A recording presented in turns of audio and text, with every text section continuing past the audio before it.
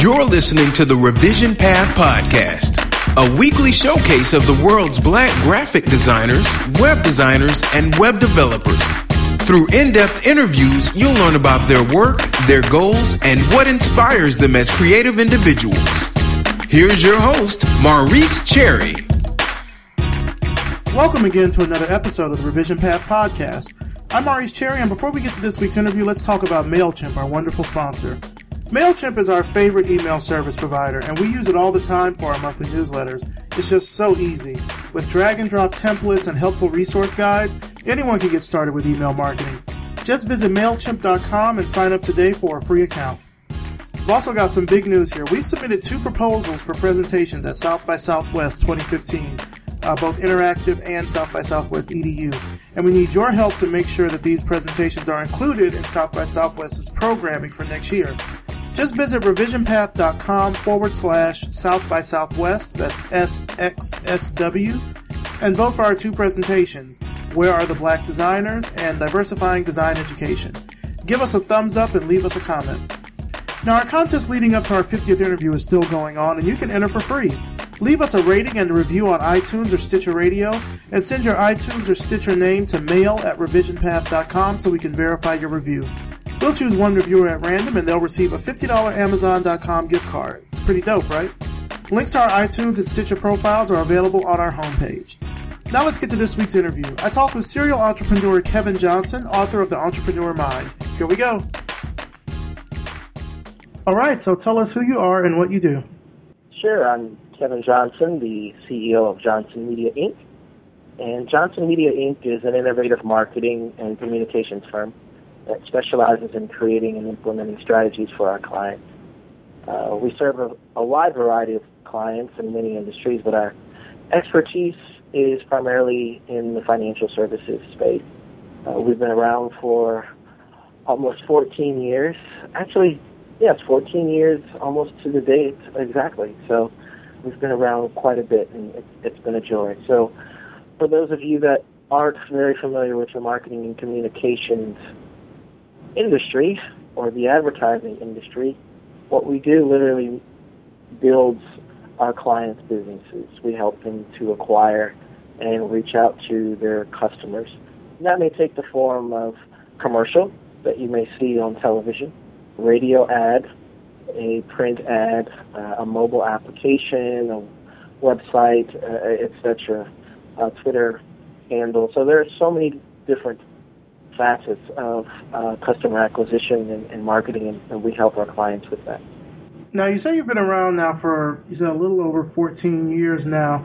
What's kind of been the secret to your business's longevity? I mean, if you've been around that long, that means you started probably right around the turn of the century. It's funny you said the turn of the century, as if I needed anything more in addition to the 14 years to sound really old. But no, I think the secret, if I can use that word, it's less and less of a secret if you just are aware of what successful people do. It's just endurance. A lot of my story is about persisting despite the odds, having the motivation to keep going even though revenues may not be coming in or they may be negative. So sticking around for 14 years is really a testament to my endurance, my team's endurance, and just the motivation and willingness to try and pursue our dreams. Now let's go back to right around the time when you first started Johnson Media. I should share with the audience that you attended Morehouse College. We actually went to Morehouse College right around the same time. Tell me kind of about your time there. You started a website back then, is that right? I did, and the time that I spent at Morehouse was a very important time in my life. It was a lot of fun, did a lot of work, and I guess that's what you're supposed to do in college, but a lot of the work that I did wasn't in class. It was for my business, so I'm very thankful for that experience. But, you know, when I arrived to Morehouse College in 1997, I arrived there very confident that I was going to become a computer scientist and work for IBM or some other major corporation. In other words, I had no idea that I would eventually be doing my own thing and that I would shun the idea of being in corporate America. So there I was on campus in 1997. I think I was 16 or 17, a little younger than most, and just really eager to learn more about computer science. And so I eventually caught the entrepreneurial bug because I wanted to solve technical problems. And after solving those technical problems, there were companies that saw the value of what I was doing. So the first idea that I had was to create online registration. And I think this may have been before your time, but when I got there in 97, we had to register for classes via the telephone. And that was probably the most arduous and frustrating experience that I've ever had. You know, there were bottlenecks, the phone system didn't work, and then you had to go and register in person, and, you know, depending on where you were in line, you may or may not get the class that you wanted to be in. It was very, very frustrating. And so we had heard, and we, myself and a good friend, a fellow computer scientist, had heard that our peers at Georgia Tech were actually building online registration, and that the school there was investing in students and engaging them to help build this new platform that would facilitate registration. So we said, hey, we can do that. You know, we're certainly capable. And so we put together this detailed plan. It was called, if I can remember, Project HouseNet. And we put it all together, put the budget together.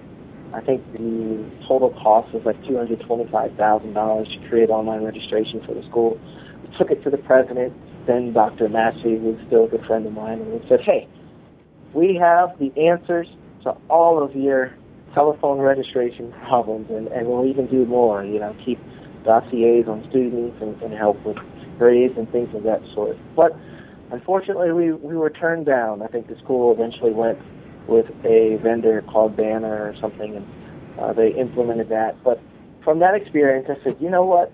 Here you have the talent at the school, and you don't want to use it. So we're going to apply our talents and gifts to something else. And that's when I created the website that you're very familiar with and how we actually became friends. We created clubaec.com, and clubaec.com was basically a portal for the Atlanta University Center schools here in Atlanta, Georgia, where we are.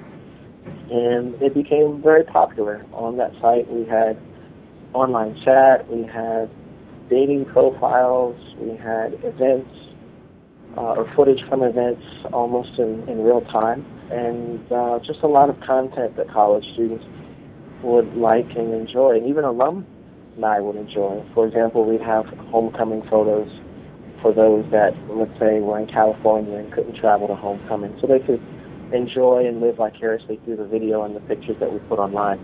Ironically, the site was so popular that people in other parts of the world were hitting the site more than the students in and around Atlanta.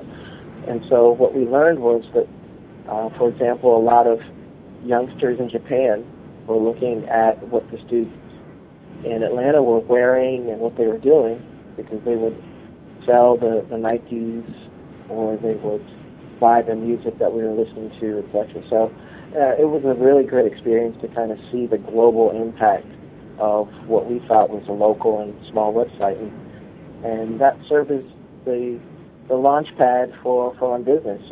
The reality came when a startup out of Boston called me. The startup was JobDirect.com. They were later acquired by Korn Ferry, a huge recruiting firm that still exists today.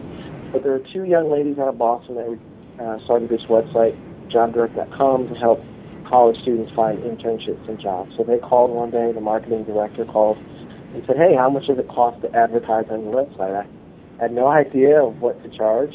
Nevertheless, I threw out a number lower than what I thought. That number was $1,800 for a banner ad, and the director said, sure, we'll send you that check immediately. And that's when the light bulb, so to speak, went off, and I was in business. And clubaec.com also, I think, was a magazine at one point, too. Oh, yeah, that's right. So one of the challenges of having a website at that time, and depending on ad revenue from banners, was that no one really knew how to price those, and the value was relatively low. I mean, it was nice money, but it certainly wasn't as much money as companies were putting into print publications. So we extended the brand, and at that time there was, I think, maybe 4 or 5 of us. A good friend of mine, Farai, and Tetwa, who now is a programmer with Goldman Sachs, was on my team there, brilliant guy. But we decided to extend the brand to a magazine because we called the advertisers and said, hey, if we had a magazine, would you buy advertising in our magazine? And sure enough, they said, yeah, well, you do a great job online, and we'll certainly support you if you port the brand to a print publication. And that's where a lot of the money came in, because companies weren't quite comfortable in the late 90s, early 2000s buying digital ads. It was still something new. And so that's where things really got exciting, because lots of revenue came in, and that publication became cash cow. Now, another, I guess, software offering that you created, and this might have been right around the time of Club AUC, was OmniPublisher. Can you tell us about that? Sure. So OmniPublisher was basically a solution to our own internal problem of not being able to put up content fast enough. I knew HTML, PHP, and some of the other technologies to be able to actually create the website, but some of our volunteers and writers had no clue what HTML was, and nor were they interested in finding out. So we had to create some type of online platform to help us with updates and help those people that didn't want to be technical with their updates. And so OmniPublisher, unbeknown to us, was one of the first content management systems ever. So it actually predated WordPress by a few years, and we really didn't think of it as an enterprise unto itself. It was just an internal tool to help us publish video, text, and a lot of the content that our customers wanted, or rather our readers wanted. So we did that, and that was, I think, around 2001. And we eventually had another light bulb go off and thought that this tool, OmniPublisher, would be really helpful for local publications, nonprofits, or any organization that wanted to publish online content.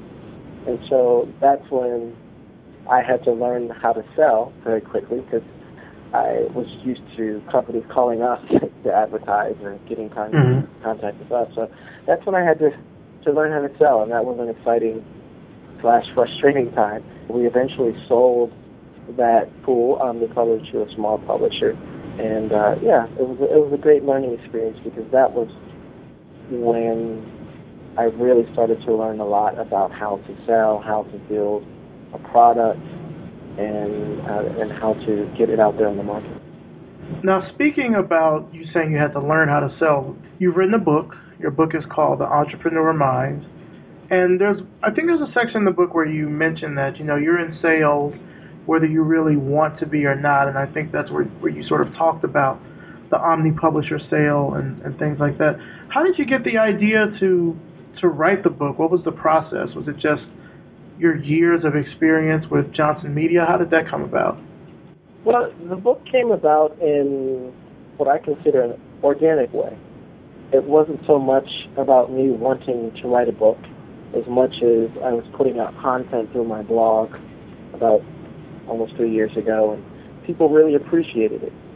So I would write anywhere from 500 to 700 words a day about different topics, and I got a lot of feedback from people that would read the post via Twitter. They may have found it via Facebook if someone shared it there.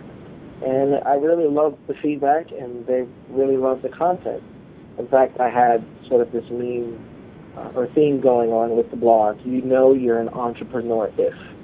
And so there are different comedic posts as well as informative or educational posts that, again, people really, really enjoyed. And so eventually what happened was a few of those readers said, hey, where can I get all of this information in one place in a book? And I said, that doesn't exist, but you know what? That's a great idea, and I'm doing the work now. Why don't I put some structure around what I'm writing with the goal of putting it in a book? And so I set the goal to put together 100 of these different lessons so that I could eventually put them into a book. And in about 3 months, that book was done. It was called The Entrepreneur Mind, as you mentioned, 100 Essential Beliefs, Characteristics, and Habits of Elite Entrepreneurs. And it's been one of the best things that I've ever done because over the last 14 years, I've given advice, been a mentor, and this book is one great compact tool that I can give people to supplement whatever advice that I can give. And if I'm not there, they can read the book and use the knowledge that they've gained from reading it.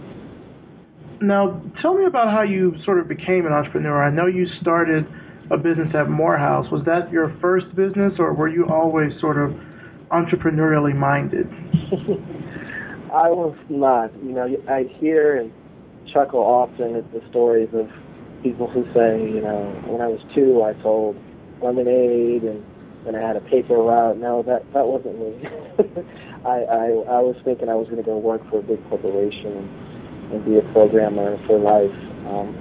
But ironically, I enjoyed doing my own thing to the point where, the whole corporate world scared me by the time I was ready to graduate from college. In fact, I think I was terrified of it probably by sophomore year after doing some internships.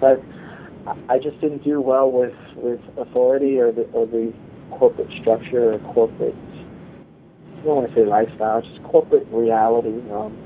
And so, I was turned off because I had done an internship, and my manager asked me to do something, and I was capable of doing it. And I did it in a weekend, and so I delivered what she'd asked me to do, and the VP went nuts at the company because he felt that I should essentially stay in my place and work up to the privilege to actually be able to code this particular type of project. And I thought that was crazy. I said, I don't want to be in a structure or with a company or in an organization that restricts my creativity or my abilities. And that's when I said, I think this is not going to work for me. I'd rather pursue entrepreneurship, which will ultimately bring me self-actualization and happiness and help me get up in the morning and fuel me to chase my passion. So that's sort of my story and why I chose to be an entrepreneur. But no, I wasn't one of those kids that came out of the womb screaming, I want to be an entrepreneur. I think it was more, at first, a technical challenge to solve a problem, and then I realized with the help of customers that was tremendous value. What have been some of the high points of your career so far? The high point? I think the most recent high point has been publishing this book.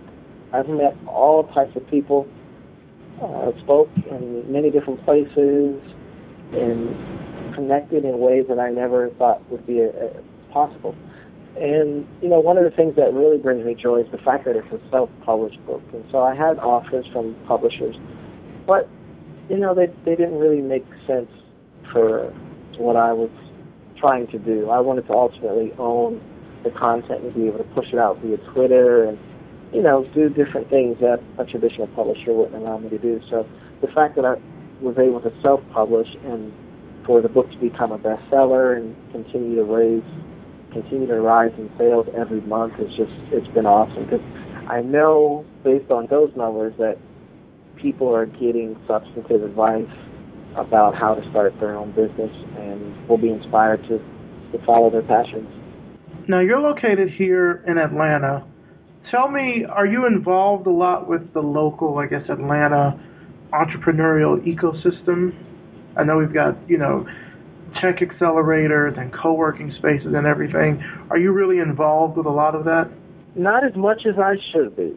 So I have engaged with organizations like TAG, Technology Association of Georgia, primarily through the book. I spoke in Augusta, for example, to a group of great young entrepreneurs there, provided books and myself for speaking engagements here in and around Atlanta. But I think there's a lot more that I could be doing. And it's not so much what I should be doing as much as I need to do, because I'm an entrepreneur at heart. So being disconnected from that entrepreneurial ecosystem it's odd.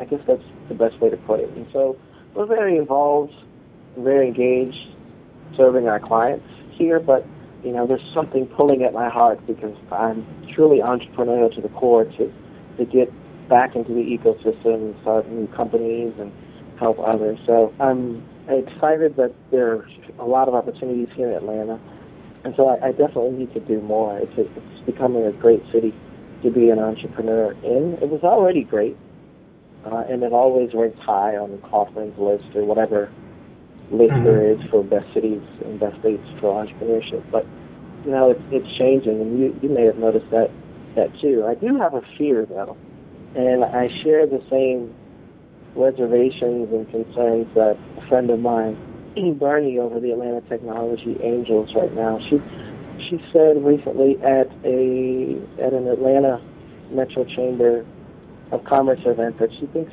all these incubators and accelerators may not actually be helping a lot of entrepreneurs. She thinks a lot of what you learn and need to learn to be successful is about putting the product or service out there in the market and just doing it, and not necessarily being coddled by a lot of the accelerators or incubators. So, the verdict is still out. We'll see in 2 or 5 or even 10 years what the onslaught and increase of incubators and entrepreneurial support mechanisms will yield. I'm optimistic, but just a little bit cautious. That's interesting. I've not heard anyone mention that they feel that the accelerators and the co-working spaces and things here are a negative thing in some kind of way. I could kind of see that, because I feel like, depending on where the particular, it's sort of in a way, I don't want to say it feels like a turf war. That's not really the best way to put it, but it feels like, these particular accelerators and co-working spaces kind of have their own separate cultures and things like that. And it's hard to see how they really sort of work together if they work together. So I could see in that way how possibly it could be a bad thing. Now, I know that Morehouse also has an entrepreneur center. Are you familiar with that? I am, and they definitely have their spin and take on things. I think our school could do more to foster entrepreneurship and innovation among the students.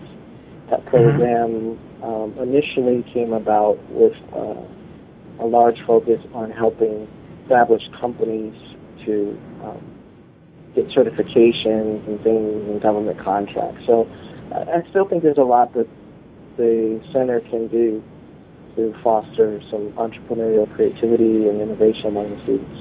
You got your degree in computer science from Morehouse, is that right? Did you change your major, or did you stay with computer science? I changed my major several times, but I ultimately did get my degree in computer science and Spanish. So that's what I have. Well, no, the reason that I mention that is sort of to the point of you saying how Morehouse could kind of do more. I started off, as a dual degree computer science, computer engineering major, and then I switched. I think after my first semester, I switched to math, because you remember Dr. Jones from the computer science department, right? Yes, bless his heart, rest in peace. So I remember going to him and saying, I really want to learn about the web, and I want to learn more about, HTML and CSS and JavaScript and things like that. And he kind of really bluntly told me that you should probably change your major, because you're not going to find that here. That's not what this program is about. And I had, kind of been tinkering with HTML and stuff in high school, and, it was kind of a blow to me. I'm like, that's kind of why I wanted to do computer science, computer engineering. That's what I came here for. Yeah, like I thought I was going to go and do stuff with the web, and they were like, no, that's not really, we don't do that. He was like, you could probably go to Georgia Tech and find that, but you're not going to find that here. It's like, oh, okay. And I switched to math. I got my degree in math, but even now when I look at, and I guess I'm comparing Morehouse here to Spelman because Spelman has, a very prolific computer science department. They have, their robotics department and things like that. So they're clearly doing a lot, I think, in the sort of STEM space with respect to exposure and projects and things like that. And Morehouse to me has always felt more business oriented, right, like towards the fields of like business and maybe political science, accounting, and then of course the hard sciences like biology, chemistry, etc. I would like to see. I mean, I feel like now it's 2014. I would like to see what Morehouse is going to do or what they can do to sort of come up to speed, technologically. Those are my sentiments almost exactly. I remember Dr. Jones teasing me. I mean, he was very based in theory, right? Yeah. And it may have been because he couldn't get the resources he needed, whether it was staff or, money for other things to teach. At the time when I came in, the Java or the JavaScript, etc.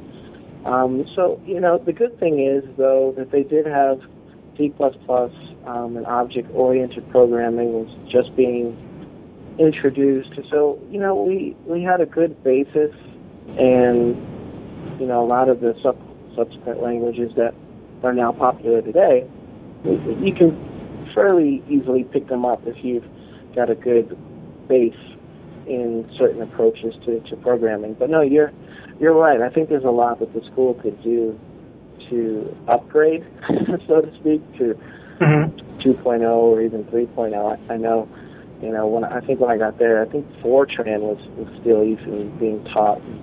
It was just a bit antiquated. The good thing is, some of the students that I've talked to, just casually have mentioned that they are teaching some of the newer programming languages and technologies such as Java, etc. So I'm hopeful, and I think the school does just enough to stay relevant. Whether they can keep up with this faster pace of technology is more of a question, I think, with more and more limited resources. But I'm hoping that the department is strong because programming is so needed. I mean, everybody is pushing now for people to learn a little bit of programming because it's really advantageous in any industry that you're in. Yeah, that's true. We just wrapped up HBCU month back in June, and so we talked to designers and developers, et cetera, that had went to HBCUs, and I feel like the overall feeling that I got from that, and we only talked to people from a few schools, but the feeling that I got overall was that HBCUs still need to do more to try to prepare students that are in these STEM fields for going out into the real world, for whatever their career is. If they want their career to still be in these STEM fields, that there still needs to be more kind of in general. And, in the past few months or so, there have been big companies like Yahoo, Google, et cetera, that have released their diversity data for employees, so you can see how many women work here, how many African Americans, et cetera. And so, of course, that sort of reignites this conversation about diversity in technology. What's sort of your opinion about that? Good question. And, I recall watching, I think it was Soledad O'Brien's Blacks in Technology, or what is it? The Black in America. Was it the one where they were in Silicon Valley? Exactly. I remember watching that, and I was so disgusted. I said, this is terrible. I said, this is a shame. Why are we, this is terrible. And, it's funny, and I offer constructive criticism. Angela Benton is a good friend. In fact, I just tweeted her yesterday because I saw her artist rendering picture in the Wall Street Journal next to Mark Zuckerberg, and she had some nice opinion pieces in yesterday's paper marking the 135th anniversary of the Wall Street Journal. So that was really cool. But, I commend Angela and Wayne Sutton and the guys and the crew going out there, and they've come a long way. But that first program, or that first year of the New Me Accelerator and the subsequent CNN documentary or focus was hard to watch, because my experience has been quite different in that, the people that I've grown up with are my peers, like Dr. Paul Judge, who was at Morehouse when I was there. He may have been there when you were there. But a lot of black technologists don't go to Silicon Valley.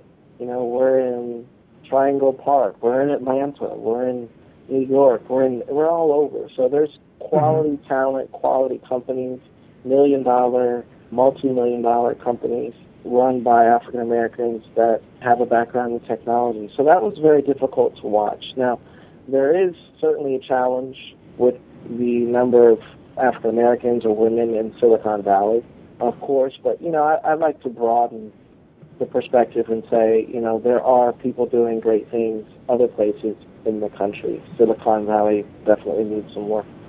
I wonder if that particular, it's funny you mentioned that episode, though, I wonder if that is sort of what fueled a lot of the conversation that we see now around diversity and technology, because it feels like with that, the narrative is now that Silicon Valley has to be the end goal.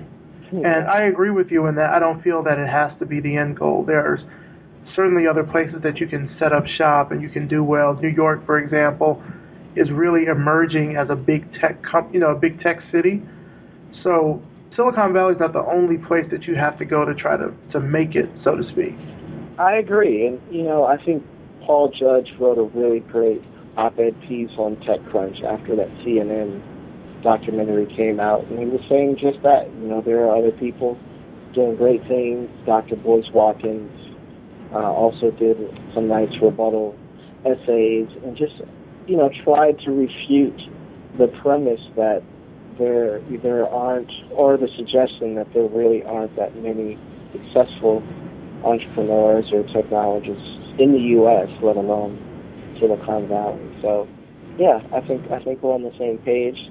Don't get me wrong, though. There is a lot more that we can and need to do, and I think HBCUs can definitely lead the way in creating the mass numbers of STEM students that we need to be successful, not only as African Americans, but as a country.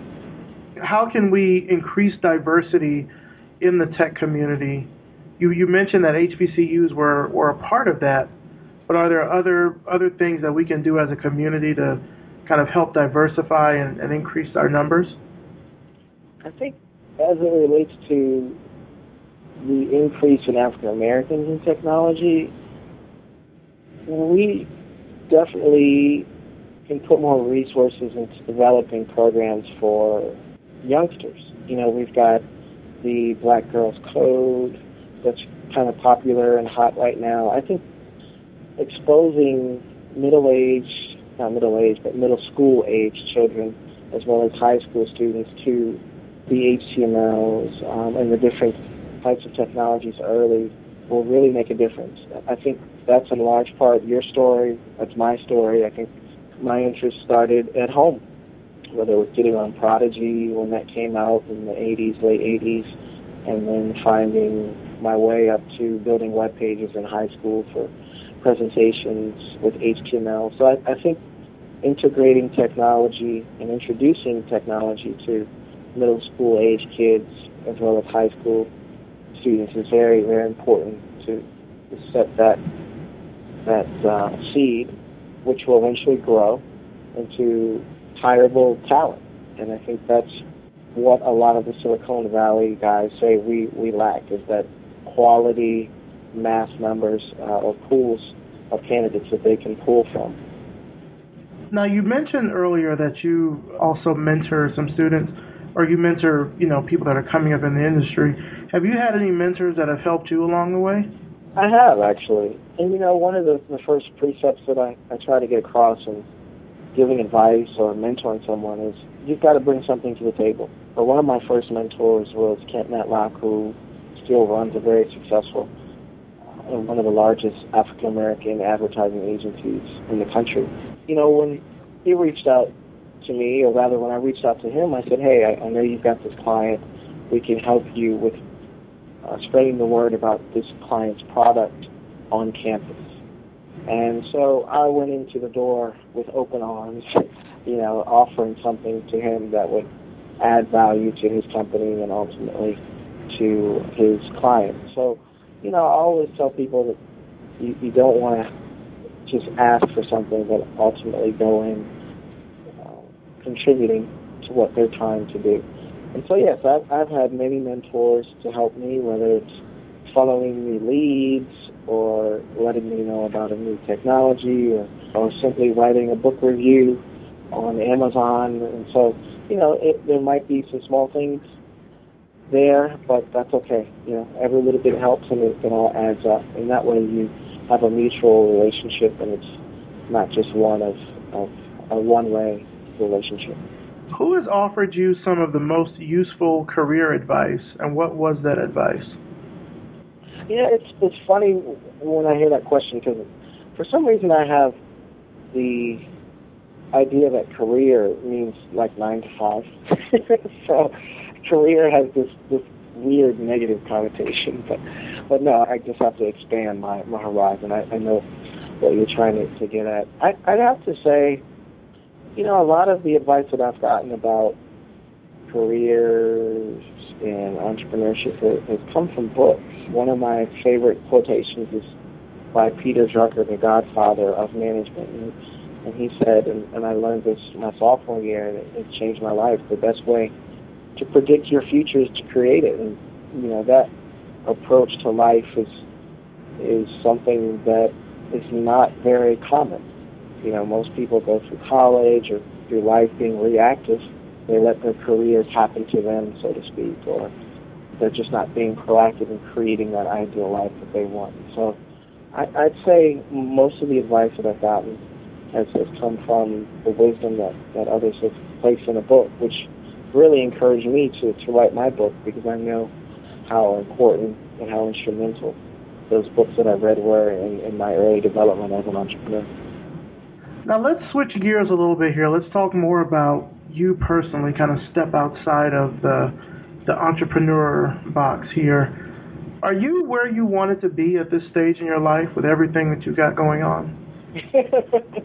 No, I'm way behind, ironically. So I set my hopes and my dreams very high early on, and it's funny. Growing up, I was a huge fan of the NBA. I'm not so much now, probably because I'm so busy and I can't keep up with the club players other than Duncan and LeBron and the big guys. But I mention that because growing up, I loved the NBA. I always wanted to play in the NBA. That didn't quite work out when I stopped growing at 5'6", 5'7". And so I kind of had to figure out a different way to pursue those dreams, and entrepreneurship was one of those ways. But, I mention all of that because I always used to watch the NBA players say, like, I wanted to buy my mom a house. You know what I mean? Have you ever heard that? Like, I want to buy a house. Yeah. Yeah. So that's what I always wanted to do. So one of my dreams, when I started my company and started making a little money, I was like, oh, man, I want to buy my mom a house. But it didn't quite make sense, considering that my dad had already done that. So it didn't quite make sense. My background was a little different. But no, I say that jokingly because my dreams are really high. I want to buy my house, I want to make hundreds of millions of dollars, and so I'm a little behind, I'll put it that way.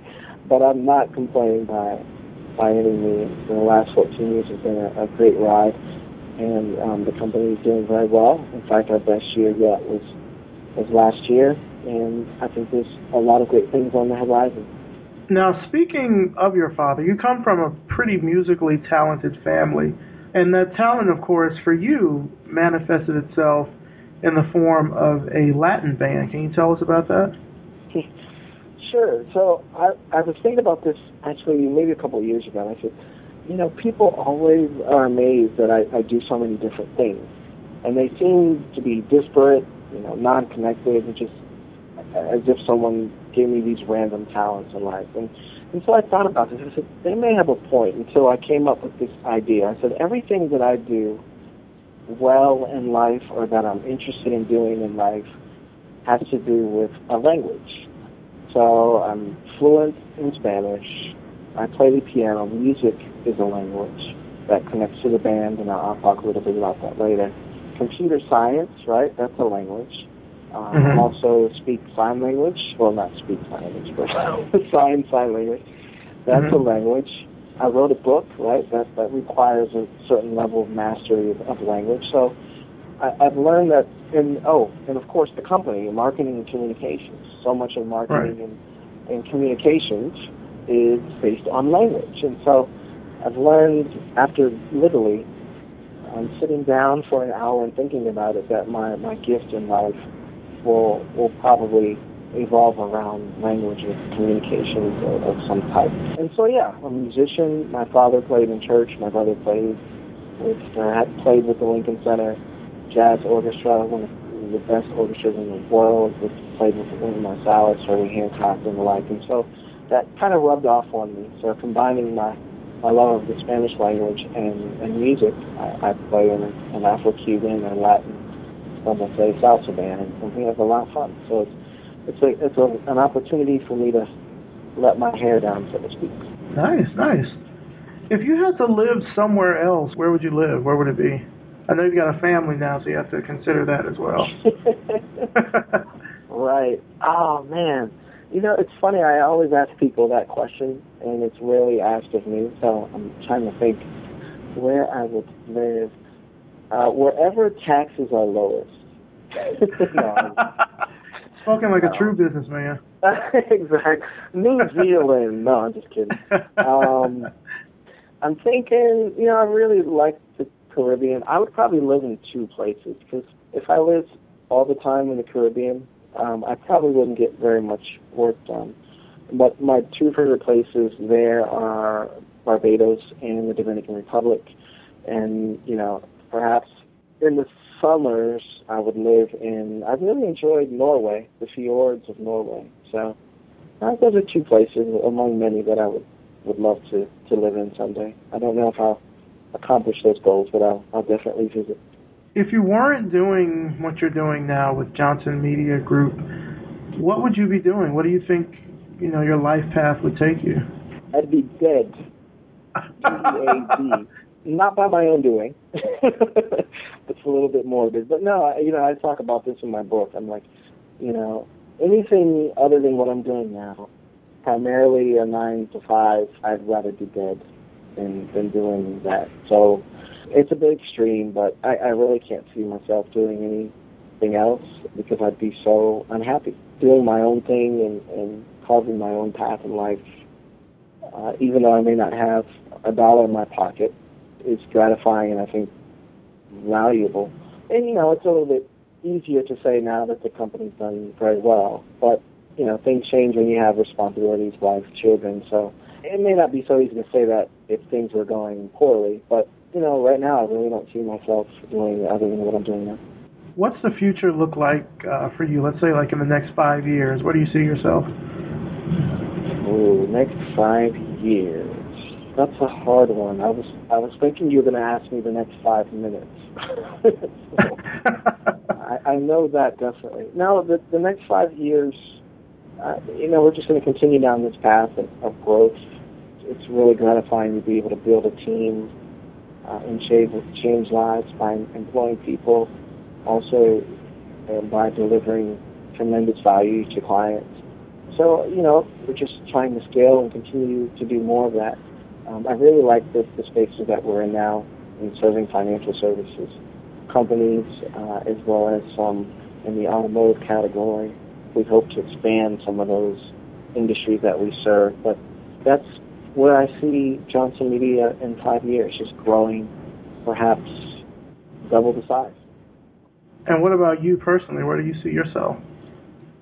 I see myself on the beach in Barbados or the Dominican Republic, or rolling down the Norwegian fjords. No, me personally, my goal is to just become a better me, better husband, better leader of my company, and really, I think the phrase "give back to the community" is kind of overdone, but that's what comes to mind. I really want to be a better influencer and change in the Atlanta community, working to meet some of the needs of people, underserved people here, and maybe, just maybe, in other places around the world. Now, just to kind of wrap things up, where can our audience find out more about you online? Sure, there are primarily two places. The first would be johnsonmedia.com. That's the marketing and communications firm that I've headed for the last 14 years, and you'll find lots of information there about our clients, what the company does, and a little bit about me. Also, for more information about my book, The Entrepreneur Mind, you can visit theentrepreneurmind.com, or you can go on Google and throw on The Entrepreneur Mind. Doesn't matter if entrepreneur gives you trouble with the spelling, Google will correct it and you'll be able to find me there. So again, theentrepreneurmind.com, or you can find it on Amazon. I am on Twitter. That's probably where I spend most of my social media time, and my Twitter handle is at BizWizKevin. That's at BizWiz Kevin, Kevin. All right, sounds good. Kevin Johnson, it has really been an honor. I mean, I've known you for well over 10 plus years, so the fact that I'm able to really sit down with you and talk to you about the work that you've done and how you've kind of built your business and everything has really been something. I really think that people get a lot out of this, so thank you. I appreciate it. Oh, you are very welcome. Thanks for having me.